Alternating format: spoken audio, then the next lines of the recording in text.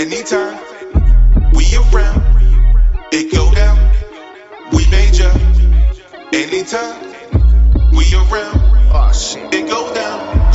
We major. Down and down and down again. I got so high left my frown in the wind. Hard, I tried, never try it again. Cause these niggas is lying again. I'm a black lion, I roll like a tire. Girl in my dreams, I don't sleep, I don't find her. If they sleep and they need a reminder, this is for niggas who think we minor. What's up, everybody? Welcome to the comic of the month for November. Super excited to be doing this. I'm actually recording back to back. I actually just finished recording the match of the month, where we're talking about war games. And so now we're doing comic of the month, and this will be Black Panther based and Wakanda based and Namor based. And essentially, what happened is there was a storyline called the X-Men versus the Avengers. And the breakdown of this is that the Phoenix Force comes in and takes over 5 different people. I believe it was 5. And Namor was one of them. And they were all supposed to stick together, and this turned Cyclops really evil. And I remember he was the last one to be taken down, which people seem to be happy about, because I didn't realize how much people hated Cyclops until that comic. I was reading it, and I'm like, well, okay, I think this is kind of not my thing, but, I'm into it. And I remember that people were like, yeah, kill Cyclops, kill him. I was like, oh, you guys really fucking hate this guy. Okay, all right, whatever. So, essentially, Namor is the Phoenix Force has taken over all 5 of these people, and so essentially Namor says, "Hey, I'm gonna go, flood Wakanda or kill Wakanda." And they're like, "No, we're not doing that. That's not what we're about. We're about taking over this, that." And he's like, "No, this is what I want to do." So essentially, the Phoenix Force helped them give in to all their desires. Essentially, it was like a genie in the bottle, or a monster in the bottle, if you will. And it took over all of them and gave them all their desires. And so he flooded Wakanda, and it was pretty ugly, And so it was one of those things where that's where the flow of Wakanda came from. I think it's a misconception with a lot of people. They think this was like a standalone story with Wakanda and Namor. They've had their feuds. Like, this has been a back and they're frenemies at best, right? But at the end of the day, it's one of those situations where, this particular thing happened in Avengers versus X-Men. And so I would highly recommend it. I actually want to give you guys a little more detail on it, because really it's just that simple of what actually happened.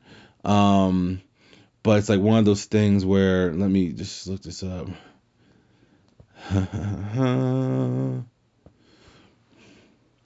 So essentially,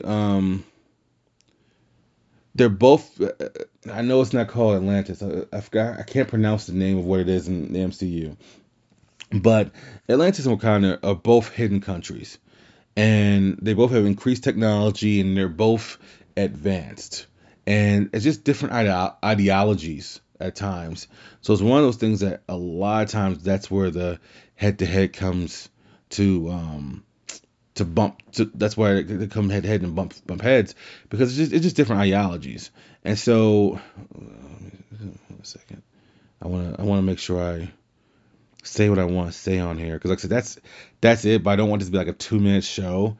I'd rather be like a 10-minute show, and not. Come on. I just saw what I need to see. Okay, cool. So essentially, everything with them has been fickle, and the X-Men versus the Avengers just blows it over. And yeah, he was 1/5 of the Phoenix Force, and he was tracking the Avengers. That's how it happened. So essentially, the Avengers went to Wakanda for shelter, and to recoup, and to say, hey, we need to figure out what our next plan is, and blah blah blah. And so Namor said, we're gonna just attack them. And the rest of the Phoenix Force said, no, we're not going to do that. And he said, well, this is what I'm going to do. This is what I want to do. And so then they were like, okay, cool.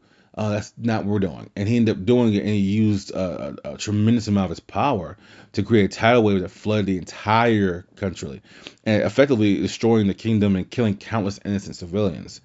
Here's how I think this is going to go into Black Panther Wakanda Forever. Here's what I personally think. This is just me spitballing since I'm putting this out before.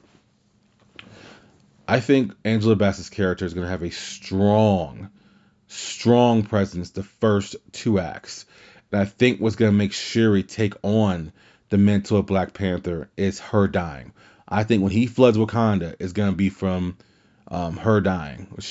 From her dying.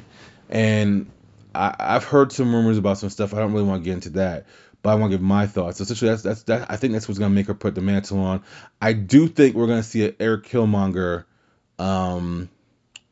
cameo in here. I think he's gonna be in the astral plane. I think we're gonna see that cameo. I think he's gonna be the one to explain to her why he did what he did. Because even T'Challa forgave him before they passed, and he got to see the sunrise on Wakanda. And I feel like that's going to be a thing that's going to help her get over it. I don't remember the character's name, but I do believe Okoye is going to take on a new role as well. I believe she's going to leave the Dora Milaje as the leader and become her own thing. Because the more Dora Milaje we're seeing a lot more people that. And I can't remember the character. I know Dora Milaje in the comics has a different name. Like some characters left Dora Milaje to film. It was all women, and they formed a different group. I can't remember what the exact name was of it, but I remember a few of them left to do that. I believe that's what's going to end up happening from there, and I believe Wakanda is going to be fractured because of the loss. Because I think at some point in time they're going to have complete loss of leadership.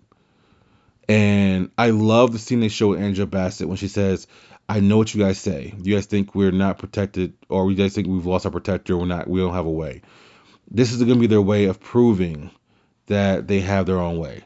Now, I can see the big problem that the people are going to see. If Namor loses to Shuri, and me being fair, Shuri in the MCU is not built as a warrior. She is not T'Challa. So that is a hard sell. At the same time, she is technology based. So I think when it comes to technology, you can find ways of winning, right? Even Batman did in The Dark Knight Returns. Now, how does Ironheart fit into this? I'm assuming Ironheart fits into this because I'm assuming she's building a prototype weapon or something, or a Mark I outfit. And I'm assuming the Atlanteans, or whatever the fuck, the Talons. I'm saying it makes it sound like I'm saying thong. The Talons. No, that's fucking from the Court of Owls. I'm gonna say fuck it. I'm gonna say Atlanteans. The Atlanteans, or I believe they're gonna want her technology, and that's going to prompt Wakanda to defend her honor and lead into her own show's events. So I think that's where that's coming from personally. But yeah, check out Avengers vs. X-Men. Like I said, it may not be for everybody. The comic isn't for me. I just thought the idea of it would be cool. And it was cool. I just think it got kind of convoluted and very much like, and I don't hate Cyclops, so it was very much like I hate Cyclops type of shit. But that's just my opinion on that. But yes, that's the comic where he floods Wakanda. It's not a standalone comic. That is the one, just so you guys know. So anyways, this is the second part, or the first part, however I decided to put it out. Either way, check out both. They're both short and to the point. But anyways, this is Slow Chemical for the comic of the month. This is I See Things a Little Differently. Like, follow, subscribe, and I'm out.